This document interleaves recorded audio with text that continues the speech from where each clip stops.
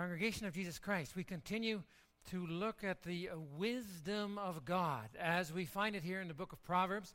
And as always, just reading a chapter, it's all kinds of things. Or what about this? What about that? Definitely aspects of life that you can see and say too. That is so true. That is just clear insight. Others need a little explanation perhaps, but good just to let the word too touch your heart and life. And there will be things in here again too that you think, hey, yes, that is so true. This evening, I want to just to begin with the sense of this particular passage is different from everything else in Proverbs in these lists. It has these lists of 3 and 4 and 2 and 3. And there, even just in a very general way, to get the sense too of using lists, it just struck me in initially looking at this passage. I like to list things down. If I'm going ahead thinking too, I should do this, this, this, and this. And I write them down. And so I have them, right? And then otherwise too, you think, what about this? There were 3 things I needed to do. No, there were 4 things I needed to do. And then you have them there. Very helpful. There is a sense in this wisdom, even in how it's put together, that it is bringing that forward as well. That you keep your life organized in a way that you do that deliberately, that you make a list, you put things on, you scratch things off. I find it very helpful.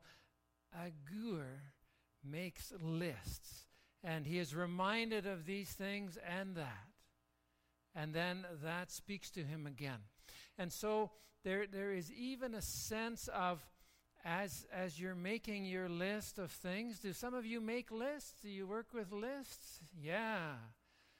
Us organized folk, it helps, right? But then there's a godly sense to it, right? Because his listing of things in terms of okay, this is also in what I need to do.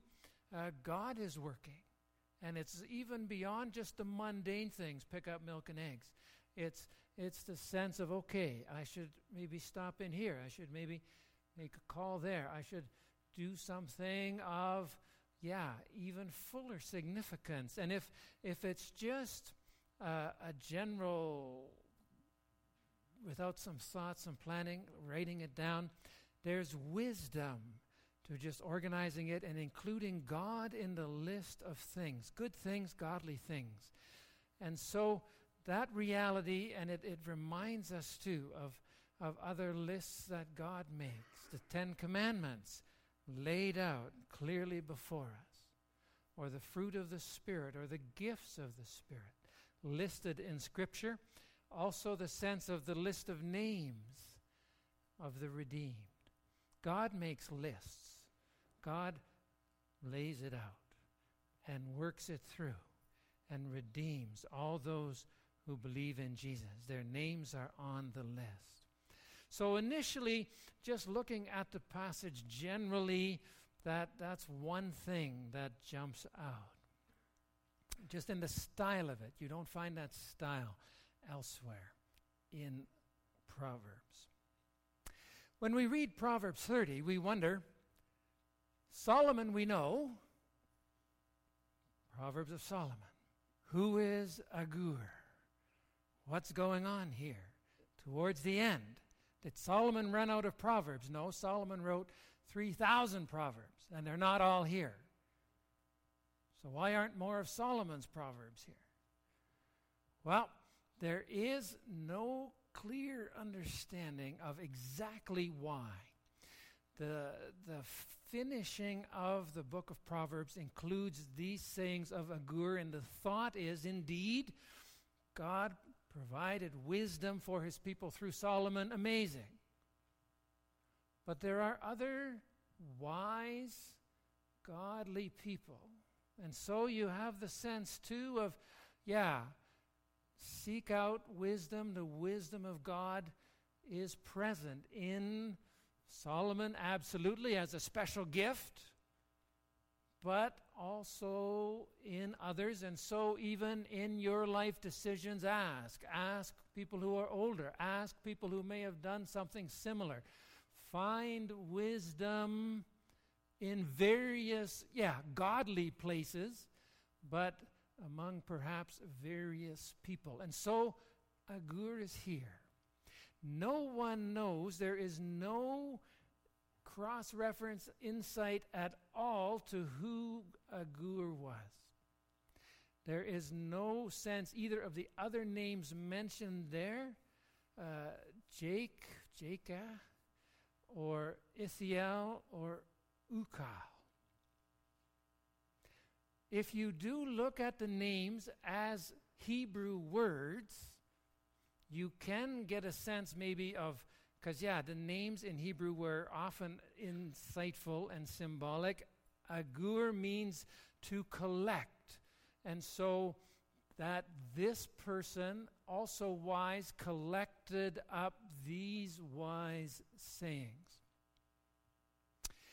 The son of Jakeh means the son of obedience. So he was the son of an obedient, godly person, which is where wisdom lies. And Ithiel and Ukal mean God is with me and I am strong. So if God is with me, then I am strong. So the name symbolically, one who collects wisdom is a son of obedience. If God is with me, I am strong. So that's the sense of the understanding that might be included in these names, though we would say that these are also actual people, but we don't know anything specifically about them. Then just to touch on one aspect where it specifically speaks about wisdom. When it says in verse 24, it speaks about 4 things on earth are small, yet they are extremely wise. So the picture is too that you find wisdom, godly wisdom, Solomon, Agur, and as you look too at the creation around you, as God created things, there is wisdom in God's creation everywhere. And so these verses 25 to 28, apply to our work. Work as a student in school, work as a stay-at-home parent managing a home. Our work, how we do our work, seems to be the central focus here. And it looks at the ant, at the coonie, at the locust, and at the lizard. And so the passage, those verses from Proverbs 30, put these before us. Now this list, these verses, show us how to view our work. Now some people feel it's a very important aspect of our living, our work. That's how we spend the majority of our time, at our work. People in our culture have the sense too of work. What is work? Often people see it as a drudgery, a necessary evil, a means that needs to be endured until the weekend, a means to make some money. But the work itself, surveys consistently show people don't really like their work. It's a drudgery. It's a difficulty. It's unfulfilling. And so you get the sense of Mondays going to work. People are discouraged, waiting for Fridays to get off of work so that they can do something that they enjoy. And that type of rhythm in our culture, is that the way it's supposed to be? Is that how we are supposed to see our work? You get some work, you don't like it. You do it to make some money, and then you live for the weekend. And that is not a wise way to live. That's not a proper understanding of our work. When we first meet God in the Bible, He is at work, Genesis 1. He is creating. He is busy. And part of being made in God's image is that we are people who work, and it's an area where we should find satisfaction. Proverbs 30 says we can learn about our work by looking at the animals God worked to create. And though small, they do great work. Looking first at the ants, Proverbs 30 verse 25, where it says, "Ants are creatures of little strength, yet they store up their food in the summer." We read as our call to worship from Proverbs 6, "Go to the ant, consider its ways and be wise. It has no commander, and yet it stores up its provision in summer and gathers its food at harvest." Solomon mentioned that too in Proverbs. He saw wisdom there. So the example, first of all, of the ant. We have ants around our house. We all see them. When you see them, what do you think of? The ant speaks of hard work. Hard work, as opposed to laziness, kind of giving up in our work. The sin of just drudgery in our work.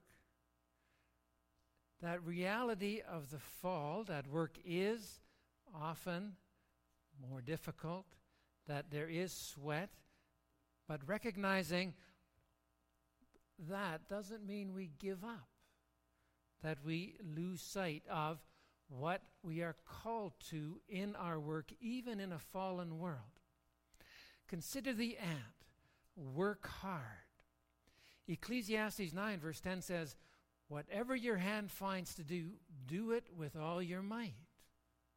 There's a sense of, this is what I'm called to do. I'm going to do it well. It's part of our calling as people to work with the strength God gives us, to work diligently, to build up good and godly things in this sinful world to the glory of God. The ant is one example.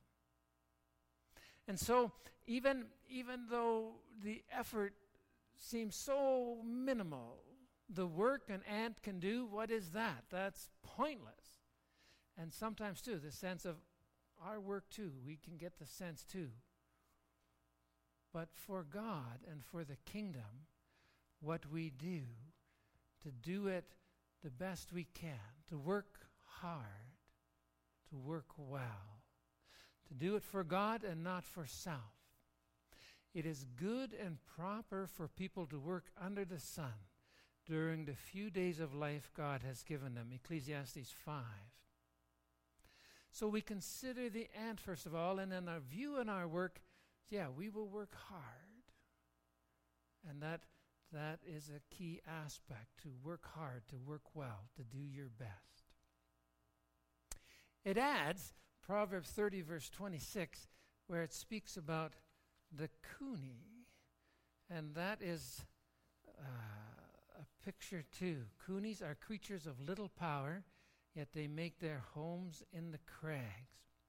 And the picture that we have, it is in that region, the understanding of a furry mammal living among the rocks, something like a marmot.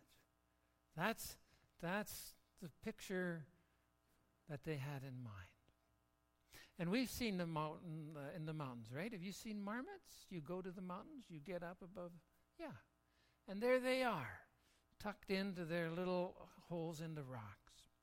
And again, too, small, weak, but the wisdom of seeing them there is that we find our place, we find our niche, that we find work that is suitable to us. A marmot knows that it's no match for predators down lower on the mountains, that it's found a place where it can thrive. And there is the sense of recognizing our limitations also, and to find the place where we can work and serve where God has placed us.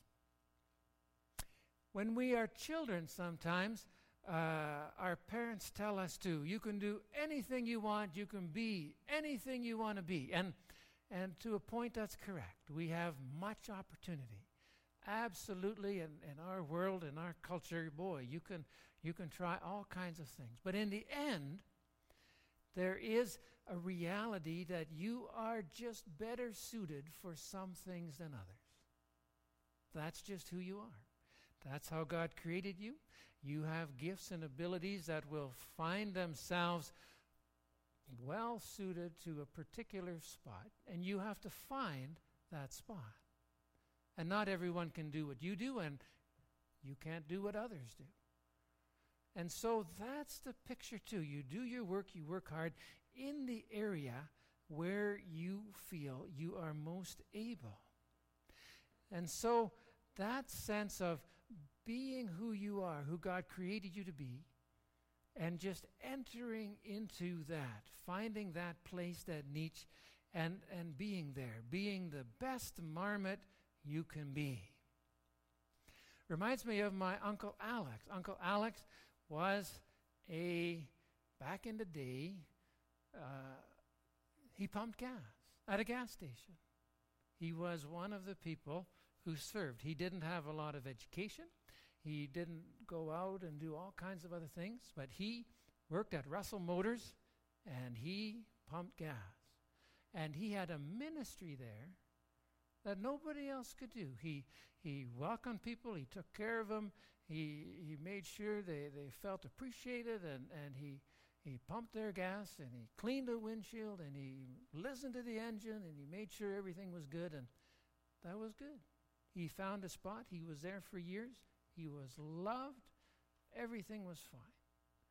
You find a place where you can labor that suits you, and then you can enjoy that work. The third thing is the locust. It mentions the locusts have no king, yet they advance together in ranks. And this is a picture, too, of how we do our work. And the locusts have the context of working together.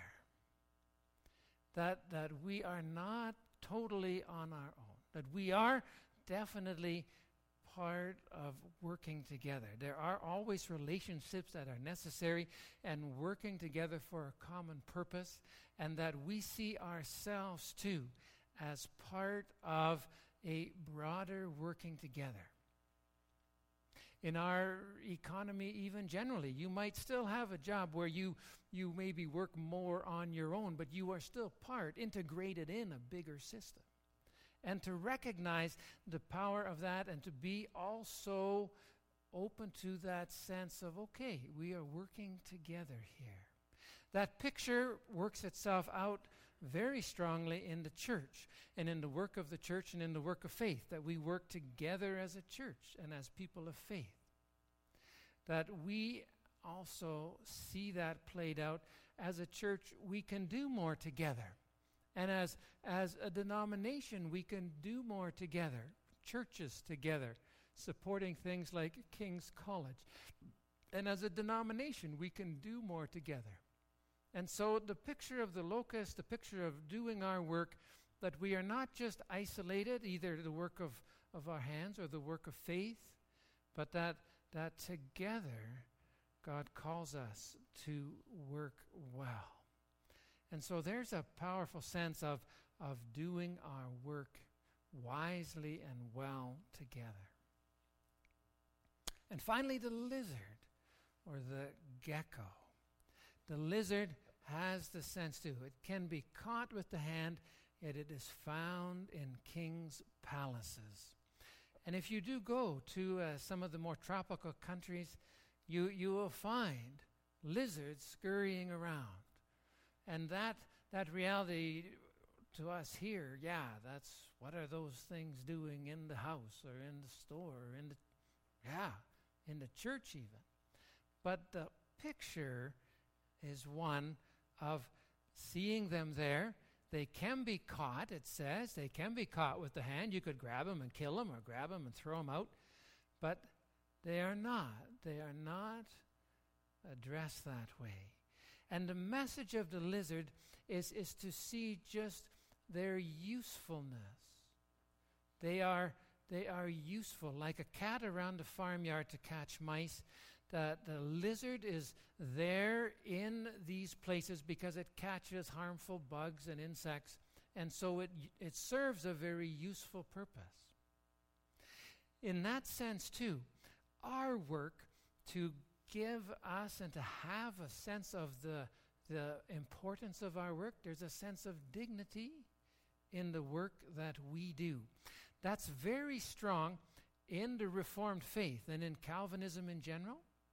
And with the Reformation and with the sense, too, of what we are before God, then the picture impacted work. And people were again reminded of the biblical picture of the work that we do is unto the Lord. And it's not so much that this work is so much better and this is so much worse, but all of our work, wherever we are, when it's done to the Lord, is of great dignity and value. And so that Christian message went out through the Reformation. Pastor Bill Hybels of the Willow Creek Church expresses it this way, that there is a dignity in every person's work. The farmer who plows a straight furrow, the accountant whose books balance, the trucker who backs a 40-foot rig into a narrow loading dock, the teacher who delivers a well-prepared lesson, the carpenter who crafts a fine piece of furniture, the secretary who types documents accurately, the mother who tends to the children faithfully. There is a dignity as they commit themselves to their work. We each have a place and a task before God. And that's that place that we recognize the work that we are doing is not just a drudgery, not pointless, not purposeless at all. It's when done to the Lord, it has great dignity and value. So Proverb brings a word of wisdom into our work. That word is echoed in Colossians 3:23 and 24, where in the New Testament church it says, whatever you do, work at it with all your heart, as working for the Lord, not for men. It is the Lord Christ you are serving. Man, does that ever give a different perspective on people who say, too, working Monday to Friday, this is useless, pointless, but I got to make some money, and the weekend. What a different vision. What a deeper understanding. What an encouragement in a fallen world where work is, in fact, toil and burden. It can still be redeemed. We work hard like the ant. We find a place where God calls us to serve and has gifted us. We work in harmony with those around us, seeking to do our work well. And we see the dignity of the work we are doing it unto the Lord. And so even our work can be redeemed already in the power of the risen Lord, so we can do all things to the glory of God. Let's pray together. Heavenly Father, as you worked in creation, help us image your desire that we glorify you in our work. Grant that each one here finds satisfaction and enjoyment in the work they do. May the tedious and difficult aspects of the work we do be energized and sanctified in the knowledge that we are doing our best for you first of all. Grant good relations between workers and management, and also in the church and among churches, as we hold to the greater goal of building up and bringing in your kingdom of righteousness and peace. Continue to work in us, we pray, by your word and spirit, and give us that constant assurance that what we do unto you, you will establish and bless. We pray in Jesus' precious name. Amen.